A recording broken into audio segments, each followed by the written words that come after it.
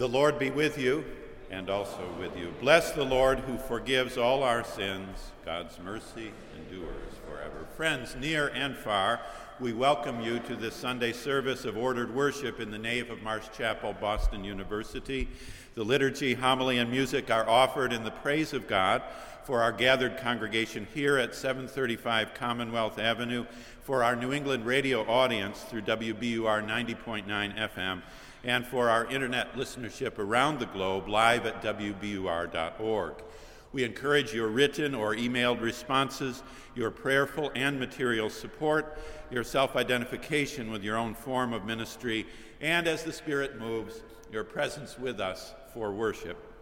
In the Lenten wilderness, we are dealing with division, dealing with decision, and dealing with derision. Once to every person and community, this day we remember, comes a moment to decide. This is the day that the Lord has made. We shall rejoice and be glad in it. As we are able, let us stand in the praise of God. O Lord.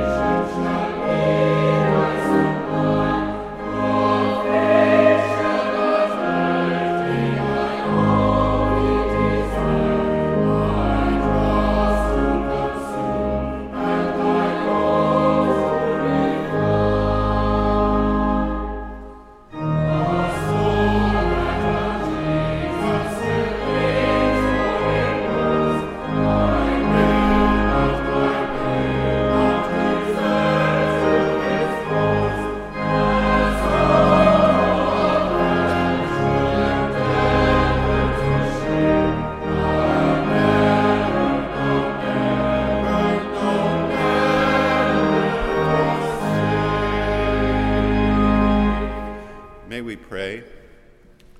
Almighty God, you know that we have no power in ourselves to help ourselves.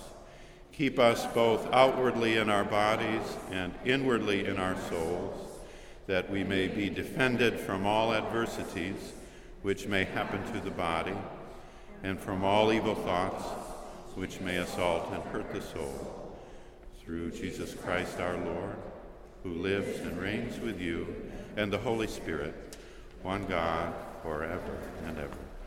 Amen. Please be seated.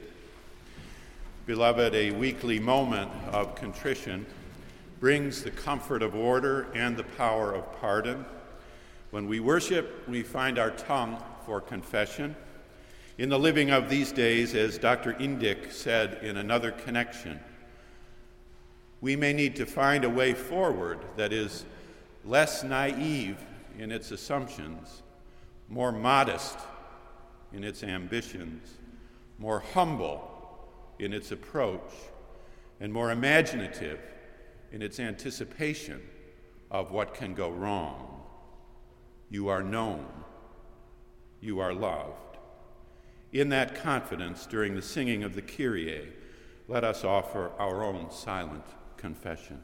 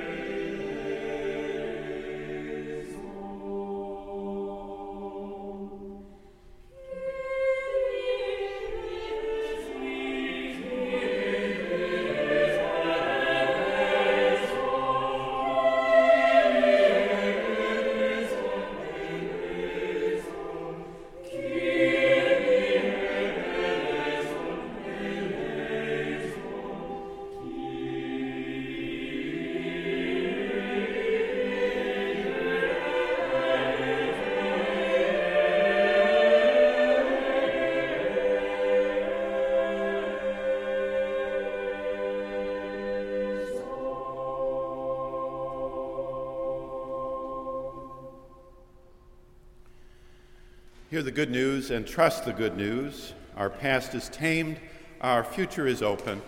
If we confess our sin, God, who is faithful and just, will forgive our sins and cleanse us from all unrighteousness. Thanks be to God.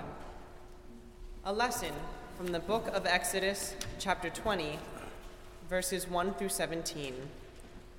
Then God spoke all these words. I am the Lord your God, who brought you out of the land of Egypt, out of the house of slavery. Ye shall have no other gods before me. Ye shall not make yourself an idol, whether in the form of anything that is in heaven above, or that is on the earth below, or that is in the water under the earth. You shall not bow down to them or worship them, for I, the Lord your God, am a jealous God, punishing children for the iniquity of parents, to the third and fourth generation of those who reject me, but showing steadfast love to the 1,000th generation of those who love me and keep my commandments. You shall not make wrongful use of the name of the Lord your God, for the Lord will not acquit anyone who misuses his name. Remember the Sabbath day and keep it holy. 6 days you shall labor and do all your work, but the 7th day is a Sabbath to the Lord your God. You shall not do any work, you, your son or your daughter, your male or female slave, your livestock, or the alien resident in your town. For in the 6 days the Lord made heaven and earth, the sea and all that is in them, but rested the 7th day. Therefore the Lord blessed the Sabbath day and consecrated it. Honor your father and your mother, so that your days may be long in the land that the Lord your God is giving you. You shall not murder. You shall not commit adultery. You shall not steal. You shall not bear false witness against your neighbor. You shall not covet your neighbor's house. You shall not covet your neighbor's wife, or male or female slave, or ox or donkey, or anything that belongs to your neighbor. The word of the Lord. Thanks be to God.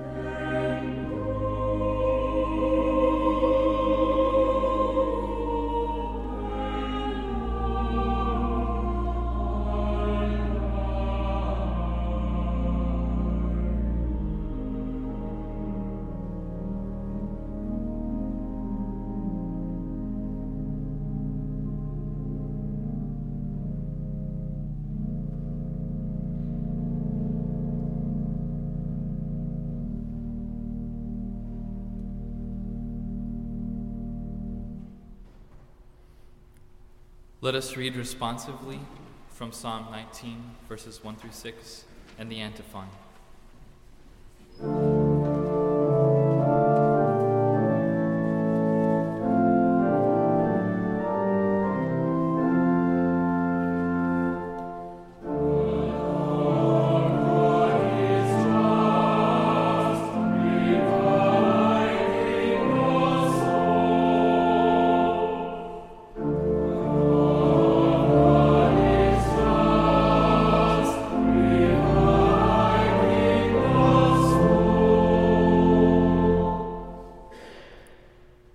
The heavens are telling the glory of God, and the firmament proclaims his handiwork.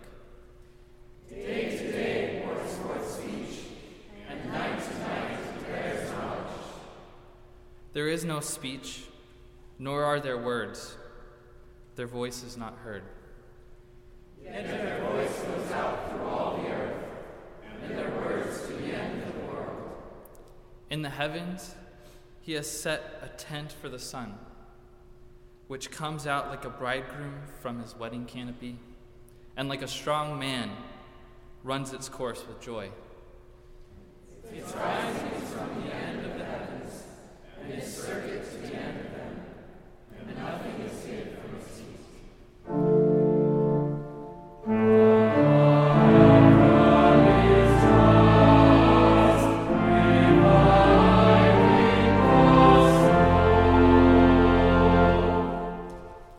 Please stand for the reading of the Gloria Patri, the reading of the Gospel, and the singing of the hymn.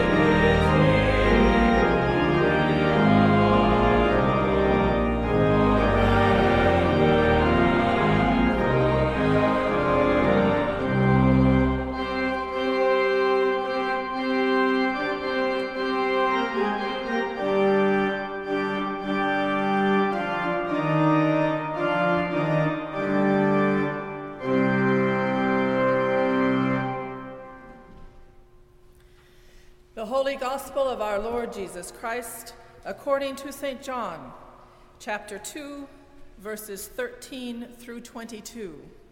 Glory to you, O Lord. The Passover of the Jews was near, and Jesus went up to Jerusalem. In the temple he found people selling cattle, sheep, and doves, and the money changers seated at their tables. Making a whip of cords, he drove all of them out of the temple, both the sheep and the cattle. He also poured out the coins of the money changers and overturned their tables. He told those who were selling the doves, "Take these things out of here. Stop making my Father's house a marketplace." His disciples remembered that it was written, "Zeal for your house will consume me." The Jews then said to him, "What sign can you show us for doing this?" Jesus answered them, "Destroy this temple, and in 3 days I will raise it up." The Jews then said, "This temple has been under construction for 46 years, and will you raise it up in 3 days?" But he was speaking of the temple of his body. After he was raised from the dead, his disciples remembered that he had said this, and they believed the scripture and the word that Jesus had spoken. The Gospel of the Lord. Praise to you, Lord Christ. Our hymn is found on the insert in your bulletin.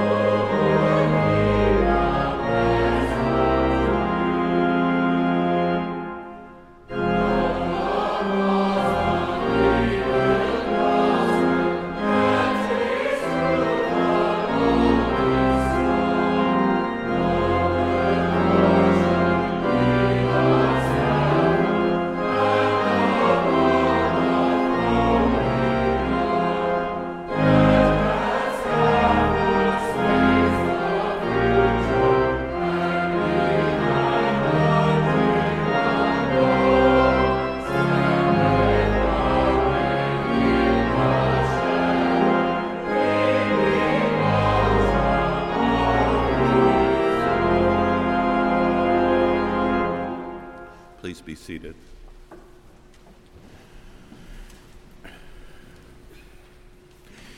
The passages of the New Testament we have were not written in the main with an eye to posterity. Their authors had no conception that they would form a part of Holy Scripture.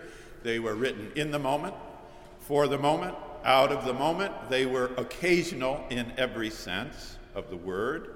Military directives set out to the outposts on the battlefront. This is one way to think of them. They are meant to encourage, shore up, change, augment, and foment conversion. At virtually every point, they invite a new response in faith to life. They are a fight song of faith, played in various keys and with various verses, with accompaniment by various instrumentalities. To our hearts and minds, they propose a question Sunday by Sunday. How do you deal with decision? The long weeks of wilderness, which form our yearly Lenten pilgrimage, prepare us. We deal with division, decision, and derision with Jesus in the wilderness.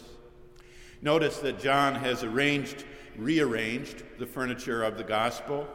He has placed the temple cleansing at the outset of his story. We become who we are by daring to decide. We discover the power of imagination by daring to find the courage to decide. Some years ago, following a dark reenactment of the events of Holy Thursday and Good Friday, a 10-year-old, guided by his mother, asked of the Jesus so depicted, "What did he do that was so wrong? What was the linchpin that led the narrative to the point of the cross?" I believe I mumbled in response something about blasphemy and something about treason. But Matthew, Mark, and Luke, the Gospels other than John, mark Jesus' downfall at the temple. As he attacks inherited religion, as he cleanses the temple in those Gospels, his doom is sealed. In John, it is the resurrection of Lazarus, long chapters later, which seals his fate. But John, too, sees the power of decision in Jesus' appearance in the temple. In fact, in the second chapter, John opens with Cana, that happy story, and the promise of incarnation enshrined in that happy wedding, and closes with the temple, the forecast of cross, our word, which is his abiding interest. Jesus is himself the temple which others will destroy. Here he gives his new view of the future, John does, not to be awaited somewhere in the clouds. No, not for him. It is taking place, this future, now, in the life and in the destiny of Jesus. All throughout his life, and throughout your own, there is the struggle for truth and grace. This, too, is Jesus' struggle, especially preeminently in the fourth gospel.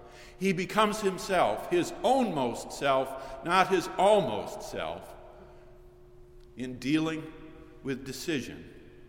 In this today's decision to affront and confront inherited religion. Faith is finding the courage to choose. Faith is dealing with decision. Memory is our aid here. Remember Proust comparing the low and shameful gate of experience and the other, the golden gate of imagination. Memory feeds imagination. Faith is finding the power, receiving the power to choose, and then to reflect on choosing, to take responsibility for the choice, your choice, to learn with choosing, and to address the consequences of choice. Dealing with decision means dealing too with regret and dealing too with failure. This too is faith in action. Listen again to the regret in Yeats' poem. No single story would they find of an unbroken happy mind, a finish worthy of the start. Young men know nothing of this sort. Observant old men know it well. It is the heart of living to deal with decision. The long wilderness days, biblical and personal, may prepare us to deal with decision. May that be, by grace, our case today. John opens his gospel with the temple decision. The others close their gospels with the temple decision and its portent.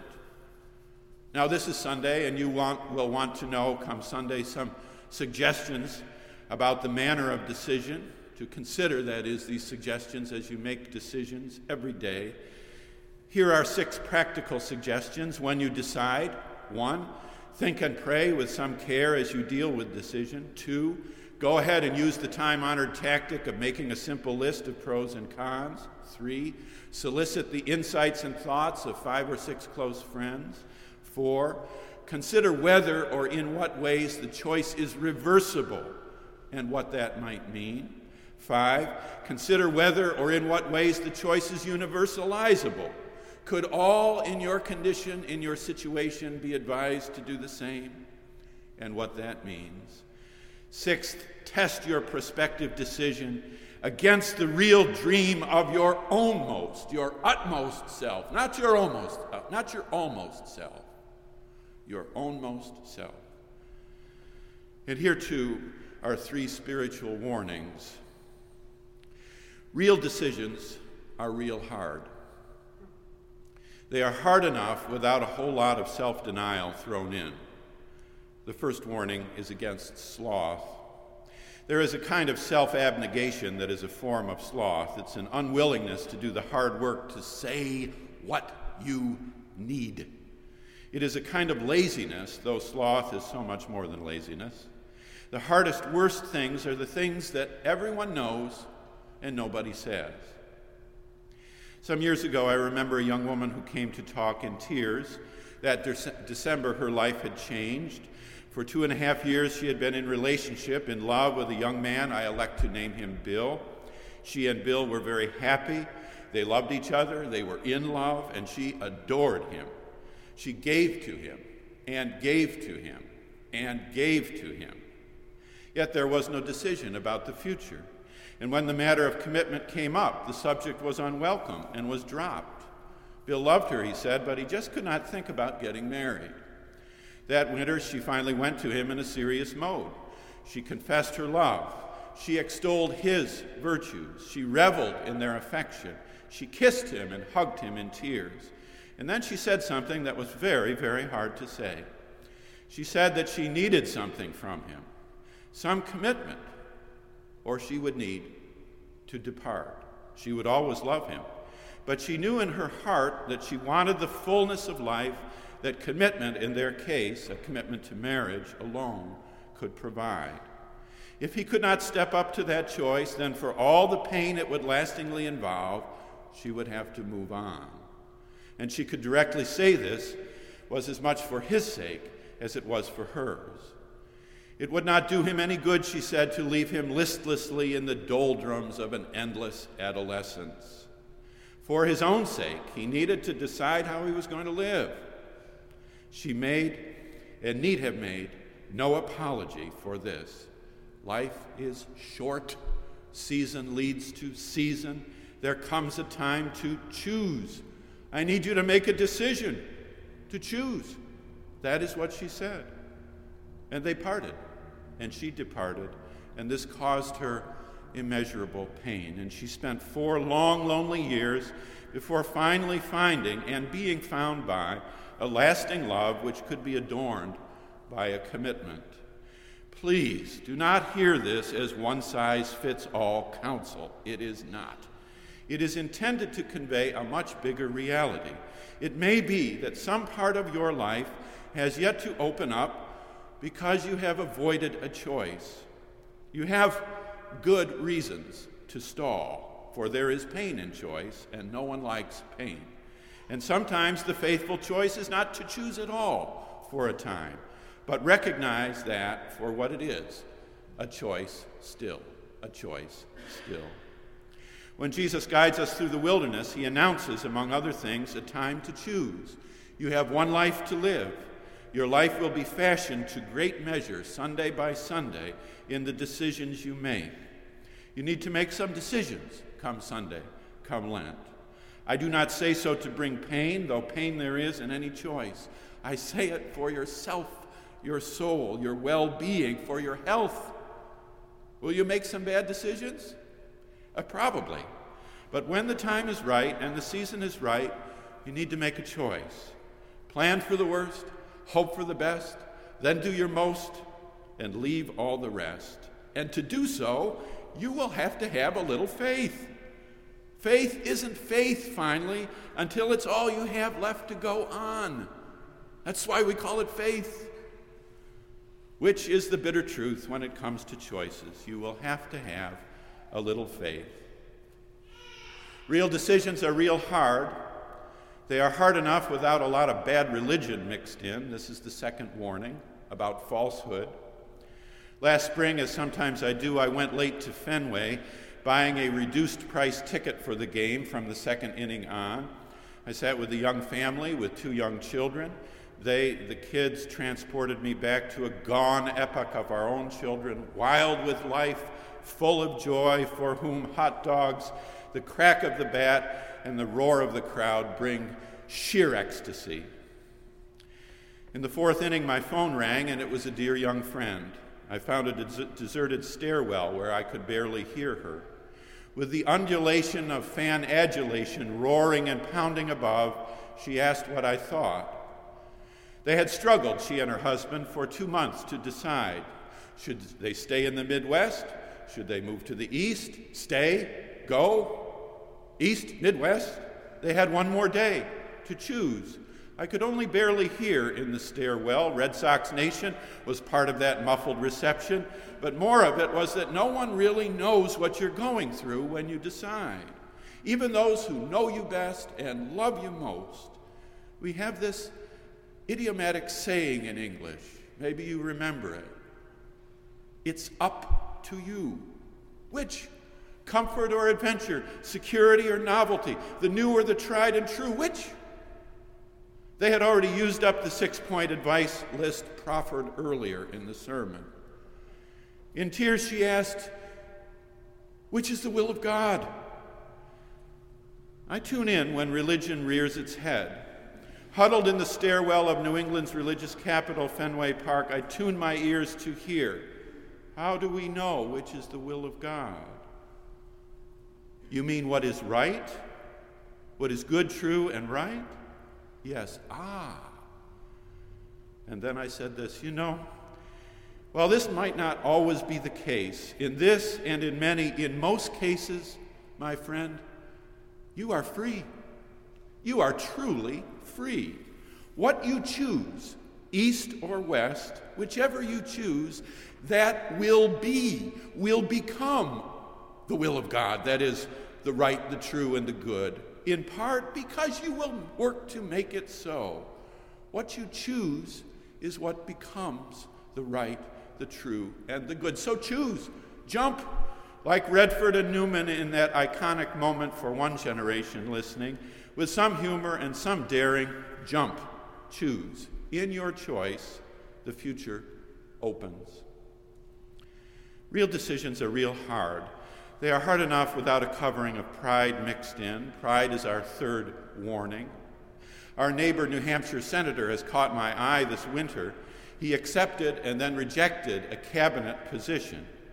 There are other reasons to admire Judge Gregg. His openness for one, his frugality for another, his industry for a third. I don't know him from Adam's house cat. I never met the gentleman.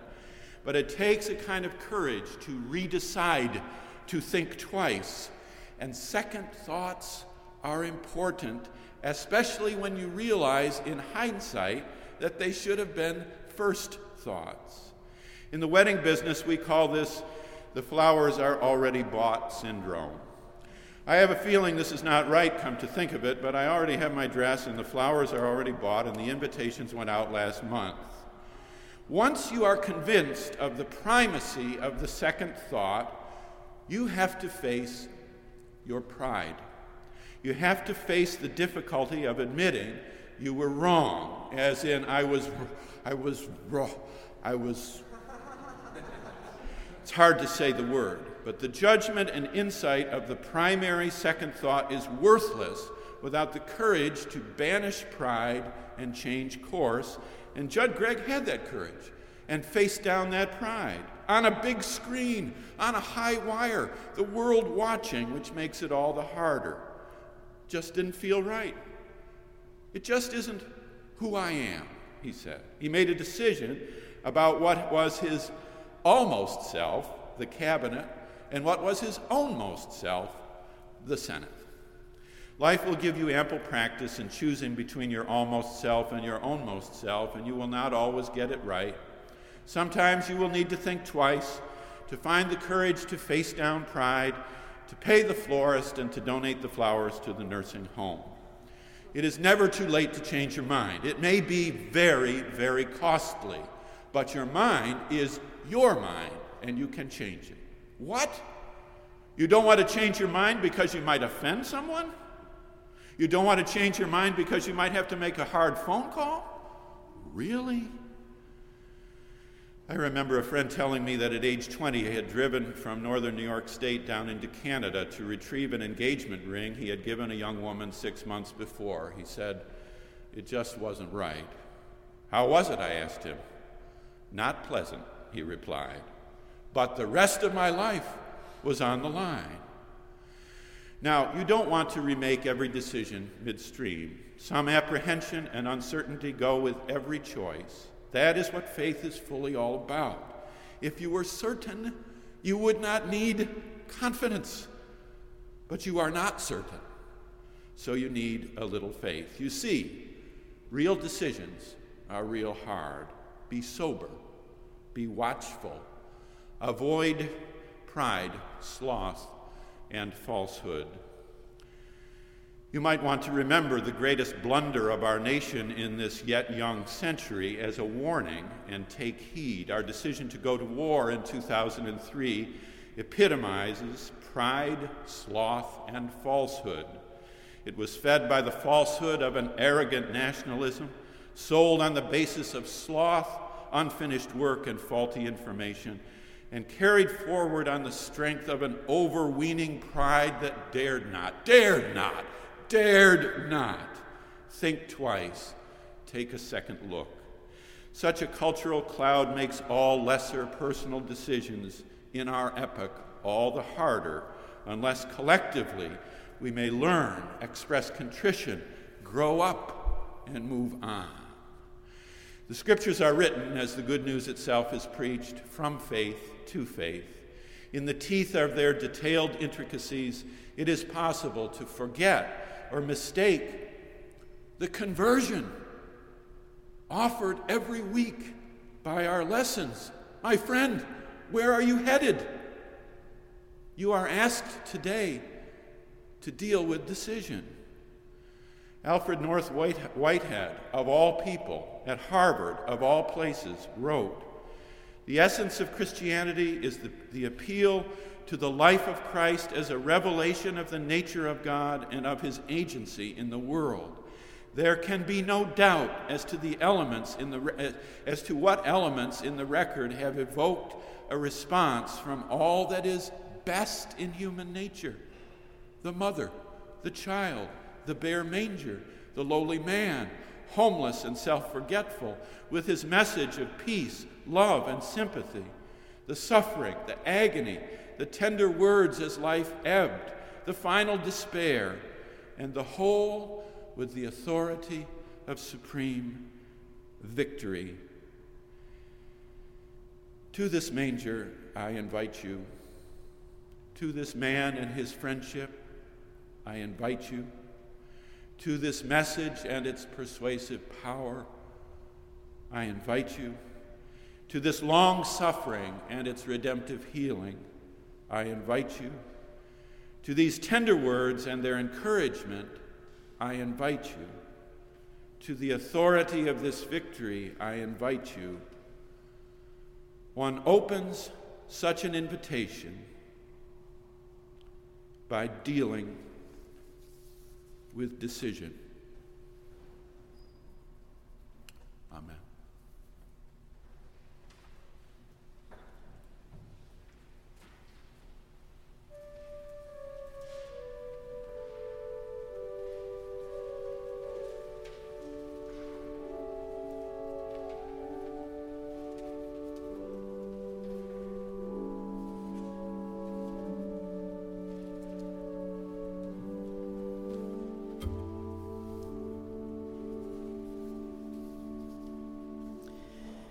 As we are called to prayer through the singing of Lead Me, Lord, I would invite you to pray as you are so moved to best support the prayers of this community. Come to the altar rail, stand in your place, raise your hands, respond in your first language, however you feel the Spirit in your heart and mind and soul.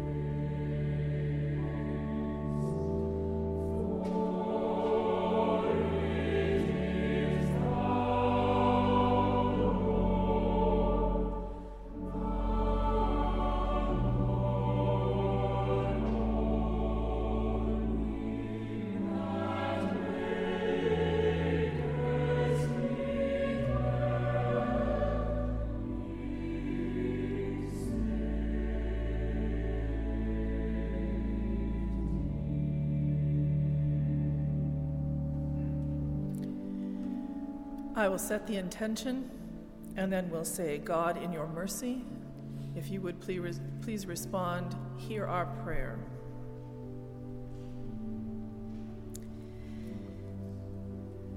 You who give us every good and perfect thing, we give you thanks for this time together with you and with one another, to worship, to consider the source of our lives and the course of our lives, to think of the choices and to rest in your love as we make them.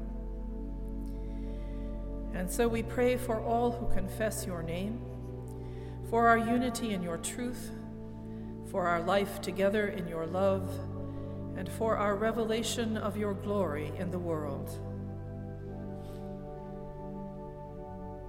God, in your mercy, hear our prayer. We pray for the people of this land and for all the nations, for the ways of justice and peace amongst us, for our honoring of one another, and for our service to our commonwealth and common good.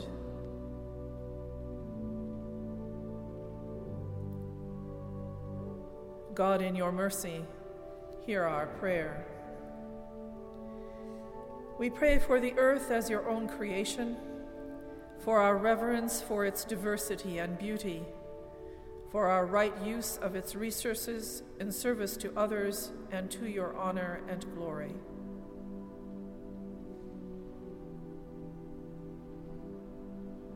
God, in your mercy, hear our prayer. We pray for all whose lives are closely linked with ours, for our service to Christ in them, and for our love for one another as Christ loves us.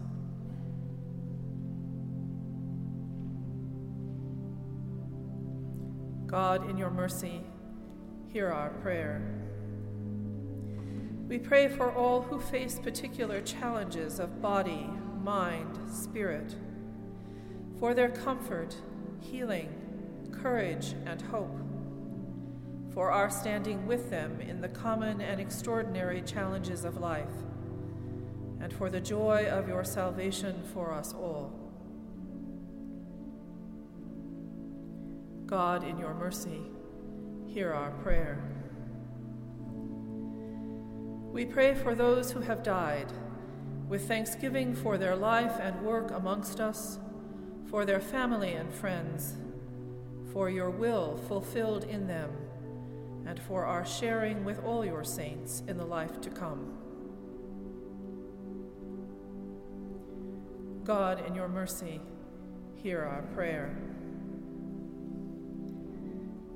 We pray for the joys and celebrations of our human life, for our power and agency, for our freedom to choose, for the love of our family and friends, for the satisfaction of our work, for the milestones that mark our journey. In this Lenten season of awareness and practice, we pray for our courage and peace in the love and power of your incarnation, your example, and your life with us. God, in your mercy, hear our prayer. We pray in all these things that your will is done, in the power of the Holy Spirit and in the name of Jesus Christ, who taught us when we pray to be bold and to say, Our Father, who art in heaven, hallowed be thy name. Thy kingdom come, thy will be done on earth as it is in heaven. Give us this day our daily bread, and forgive us our trespasses, as we forgive those who trespass against us. And lead us not into temptation, but deliver us from evil. For thine is the kingdom, and the power, and the glory forever. Amen.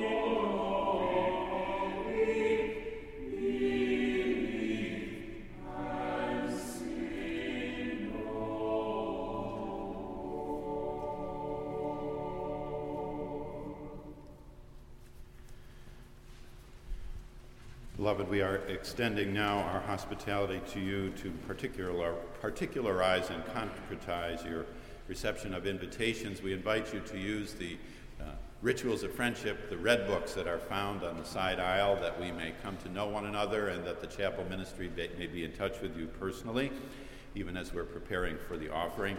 We invite you to be in worship in the next several Sundays as we come toward Holy Week, particularly next Sunday when our friend and colleague and predecessor, the Reverend Dr. Dean Robert Cummings Neville, will be bringing the sermon, and the following Sunday in which Dean Ken Elmore will be a part of the liturgy. You might want to pause and look at the website for the chapel regarding the many activities of Holy Week just around the corner. We invite those who are listening to come and join us. The university will begin again tomorrow, and our students will be returning.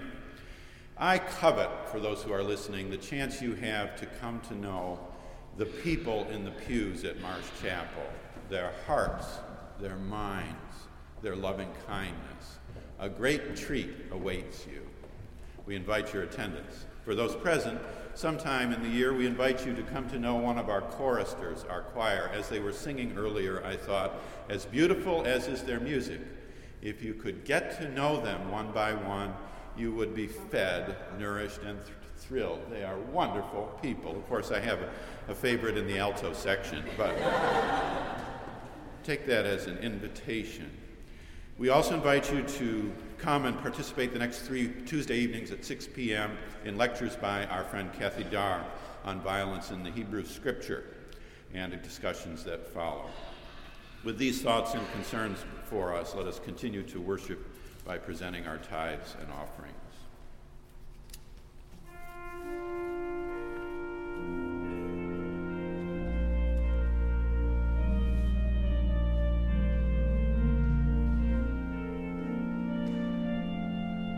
Oh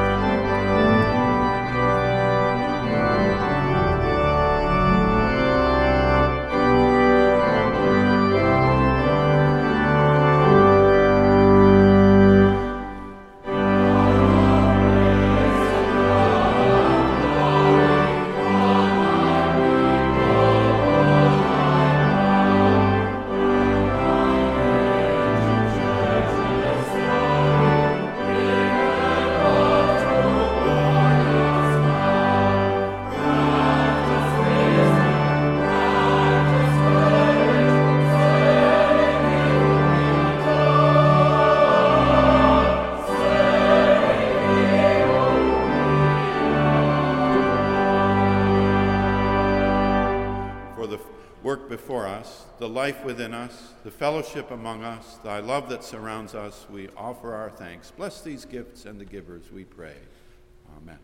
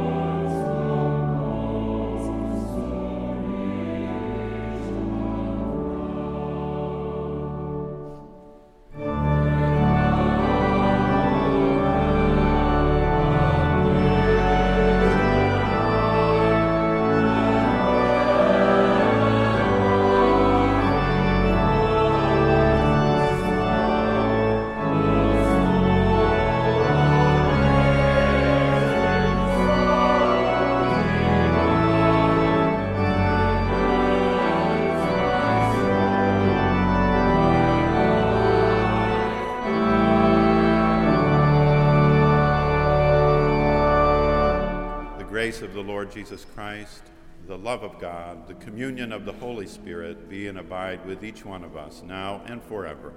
Amen.